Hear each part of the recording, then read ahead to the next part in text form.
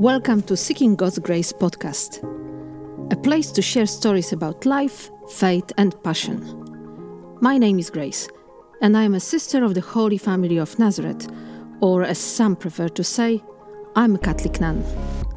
I hope that this podcast will help you and me to find God in everyday life experiences and to understand God and yourself a little bit better. Let's talk and seek God together.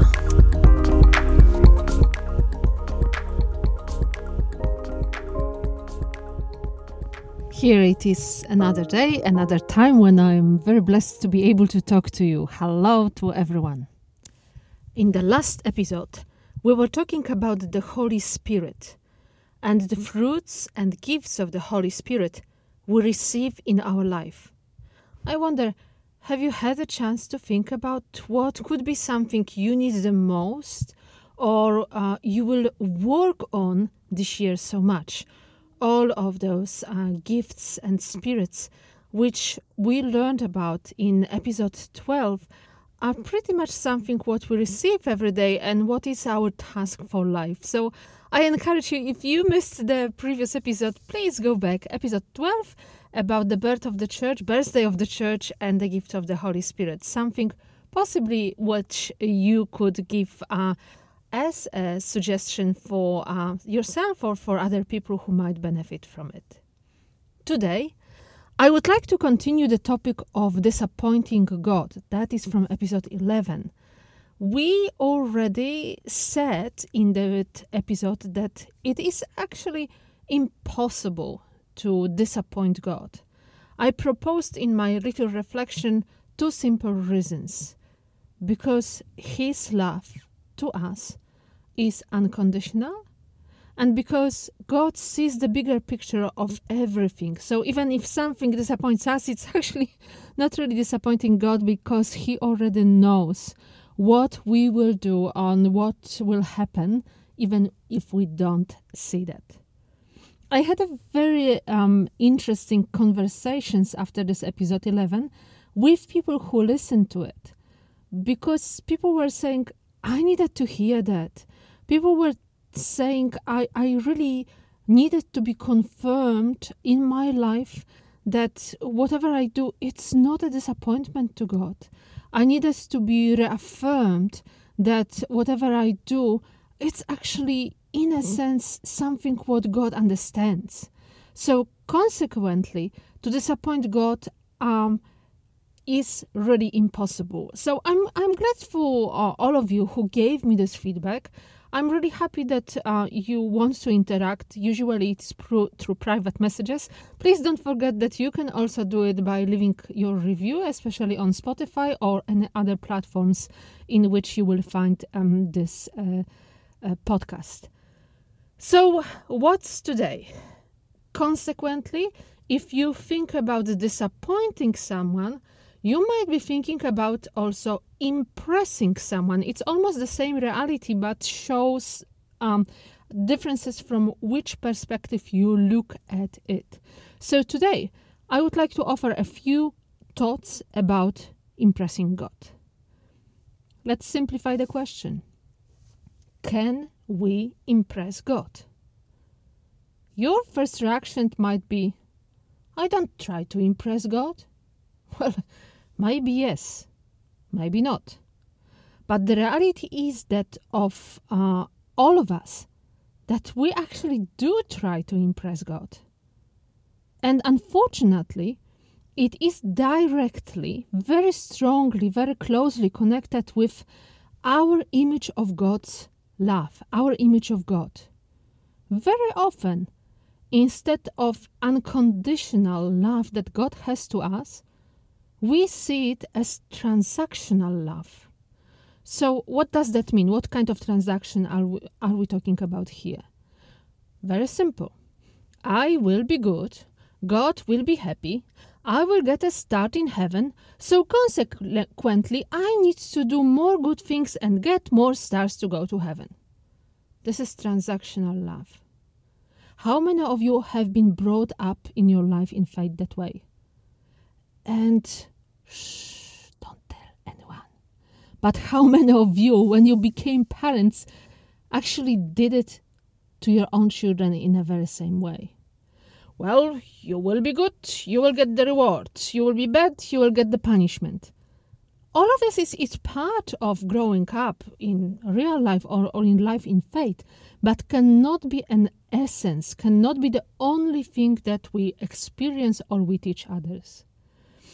Just recently, I saw this little, I can't remember, was it a short video or reel, whatever it was. There was a little toddler sitting on his high chair and describing in a very cute way what he's going to eat. So just imagine that the beautiful plate actually in the shape of some animal, and he's explaining, I will be eating this veggie, I will be eating this rice, I will be eating something else. And towards the end of what I thought was beautifully done encouragement for parents and kids to work on food, we hear the voice of an adult whispering, but before we eat, we remember. And the child finishes, the prayer.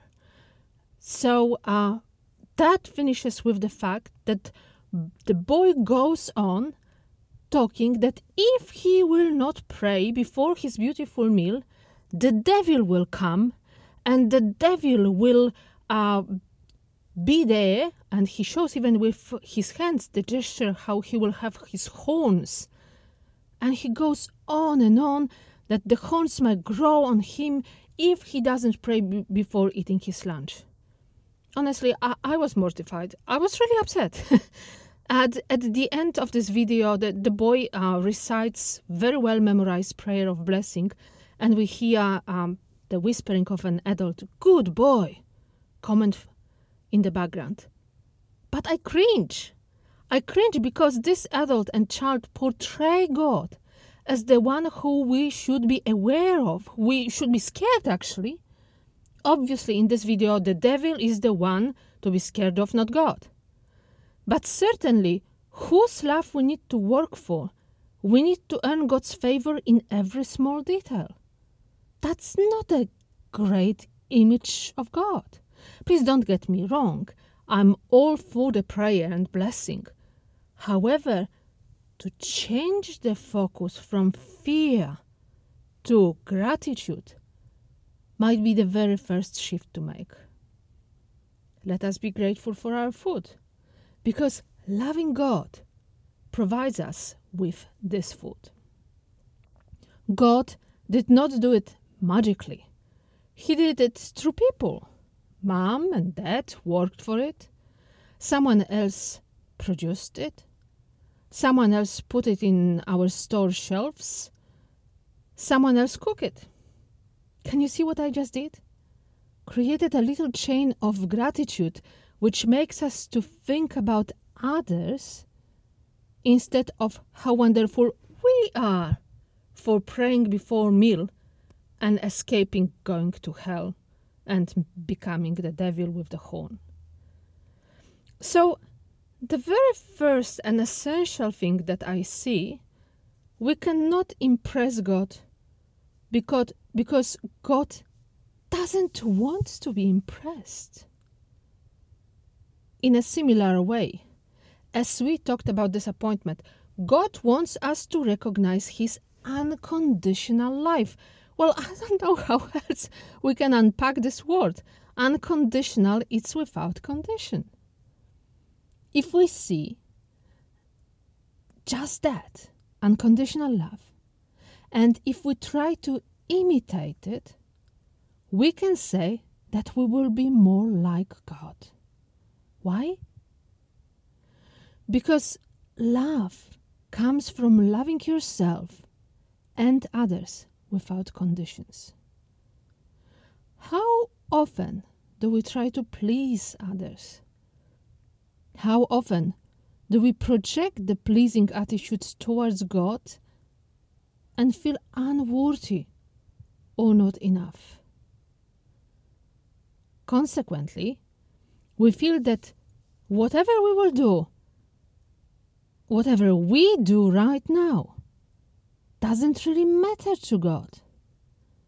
And we have those feelings because we were not appreciated and let down by other humans, and the human way is the only way we can understand God.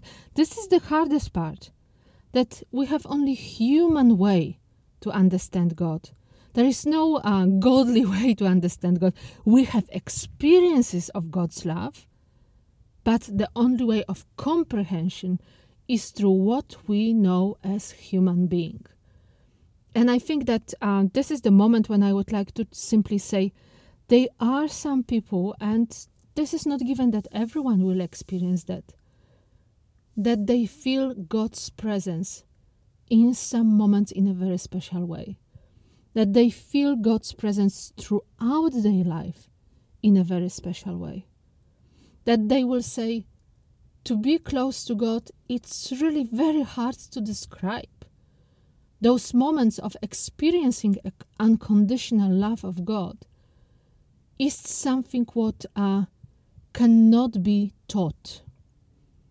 We can learn more and more about God, but we can only experience His love through special moments of His grace, events, and of course our openness to this.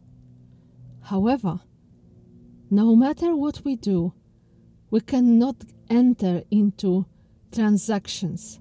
God, well, I will not eat meat on Fridays, and ever since I have not done that, then you will give me reward for this and for that. And once more, I'm not trying to diminish the value of, for example, not eating meat on Fridays, because many of us observe such a practice, and it's a very good practice, especially during Lent. But what I'm saying is that if the motivation is to impress God, this is not going to work this way. And if your intention is to actually try to do something in order to get some graces from God, that doesn't work that way. Well, there is another side of impressing God, which probably might be a little bit out of people's awareness. Some of us, and I would say all of us at some stage in our life, think that we are even better than God. The attitude of being arrogant, self-sufficient, puffed up and proud can lead us to illusion that we are better than God. Well, one of the stories that comes to my mind right away is the story of Titanic, right? Unbreakable, difficult word to say. Unbreakable. Titanic. And look what happened to that. So, is God impressed by our goodness? By our cleverness? By our abilities? He is and He isn't. We cannot really add something to what God already is. So in a sense, we cannot surprise Him by what we do. But this is a little bit different to what I wanted to say in the next part of my sharing. If we cannot impress God, does it really matter what we do? It does. It totally does. Never, ever, ever, please think about the fact that, well, doesn't really matter what I do because God is still bigger, because God is better, and because we cannot disappoint Him and He will forgive us. All of these are true, but we cannot manipulate with that. God is not disappointed in us, but He still wants us to take efforts, put efforts in what we do. And in a sense, we can impress God. And I will use a couple of maybe examples again from life to try to prove my little point of, in a sense, we can. So imagine a little child. Oh, you have seen many of those, have you? You have been one of those when you were little as well. What that little child does, even on the playground or at home or wherever else, well, simple things that you will say are absolutely nothing, like, I don't know, standing up, walking, picking up the stick from the ground, throwing something, depends on developmental stage. And if child has a good relationship with mom or dad, who is watching him or her, they will do something what you are so familiar with. They will start shouting to get your attention, saying, "Mommy, mommy, daddy, daddy, look at me, look at me. Look what I have done. Look what I did." And what would you do then? You will clap. You will be very happy for your child to be able to achieve that. And you know that it is absolutely nothing. But you know also that this is absolutely everything what this child could do at this very moment, because this is enough, or maybe this is even more than this child could do at this stage of his or her development. So this is a little bit of what I'm trying to get into, saying, yes, we can impress God, because God can be happy for us, for our best, for our reaching milestone in our life development. If God is love, then we impress Him when we represent His love. So, just following the example which I have given, God is delighted in His creatures. And when He created man and woman back in the Old Testament story of creation, He said that they were very good. Everything was good, but Adam and Eve were very good. So I replace the word impress, in a sense, with delight, deep love, admiration, eternal and unconditional acceptance. So when God sees us walking on earth and doing something good that takes us out of our own ego, when He sees how much we are His imprint, His impression, He is delighted. God is delighted in us. Just recently, I have participated in the scripture night about the readings for Pentecost. Something what I pondered about when I was listening to that lecture was the fact that I didn't really realize about the connection between the Old Testament story about building the Tower of Babel and the Pentecost itself. So let's just recap this a little bit. The Babel Tower. People wanted to be like God. People wanted to prove to God that they are better, that they are bigger, that they are even smarter than Him. So they started to build this enormous tower. And as they were higher and higher and more concentrated on themselves, then God stepped in. He mixed their languages. He changed their plan. He showed them that He is God and they are not bigger than Him. So ever since, people of all the nations were speaking different languages. They attempt to be bigger than God didn't go that well. So striving to show who we are and forgetting where our power and awesomeness come from leads to a big fall, to a big failure. What happened during the Pentecost, on the other hand, was that the disciples were able to understand other languages again. And they were given superpowers from God, which made them able to go and spread His kingdom. Our openness to God's undeserved gifts made them stronger than ever. It made them impressed by the fact that, like Jesus, they were able to preach, heal, perform any kind of miracles, but not by their power, but the power of God. So if there is something what amazes you, and I don't know about you, but there are things that amaze me every single day of my life, maybe that there is a piece of technology, cure for incurable disease, maybe, I don't know, a great new Lamborghini if you are into cars. It is there, all of those things and many, many, many more, because God had given us the ability to create it. What we know and use from the gift of our life is only a fraction of what God really is.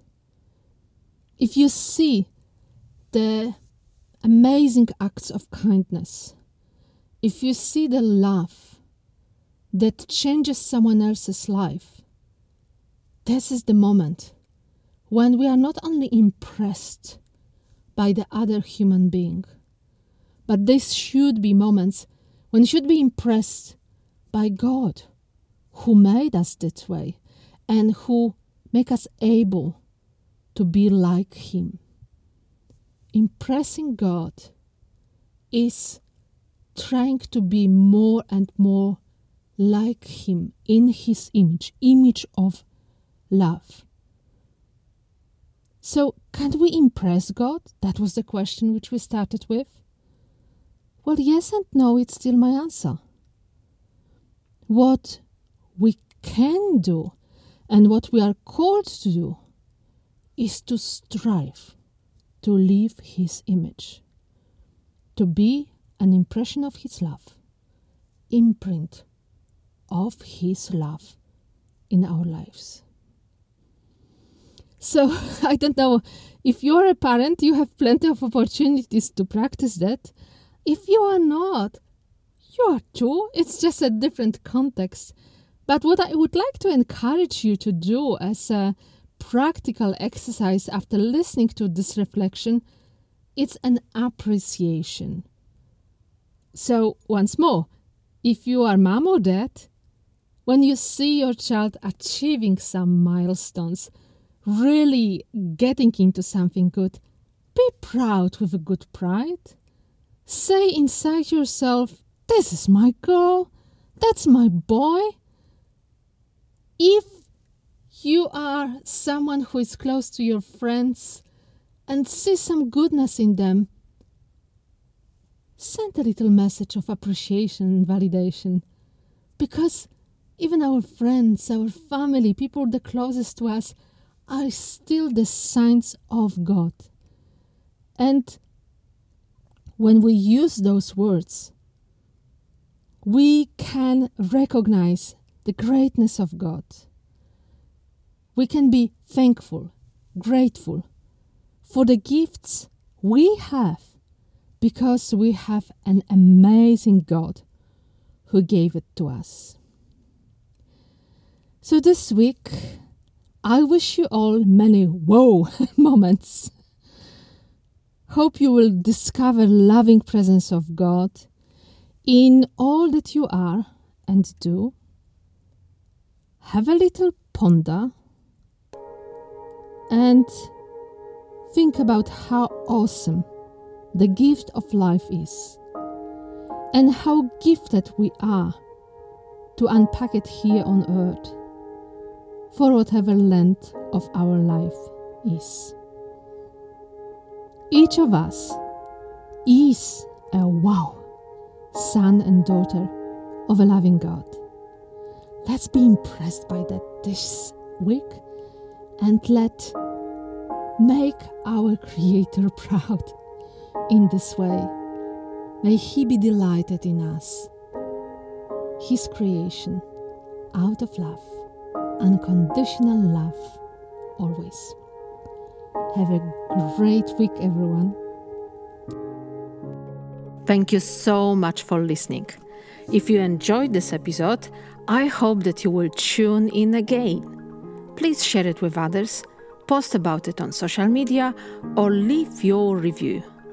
Feel welcome to visit my website, seekinggodsgrace.com, and follow me on Facebook and Instagram. Thanks again. every blessing to you and your loved ones. Talk again soon.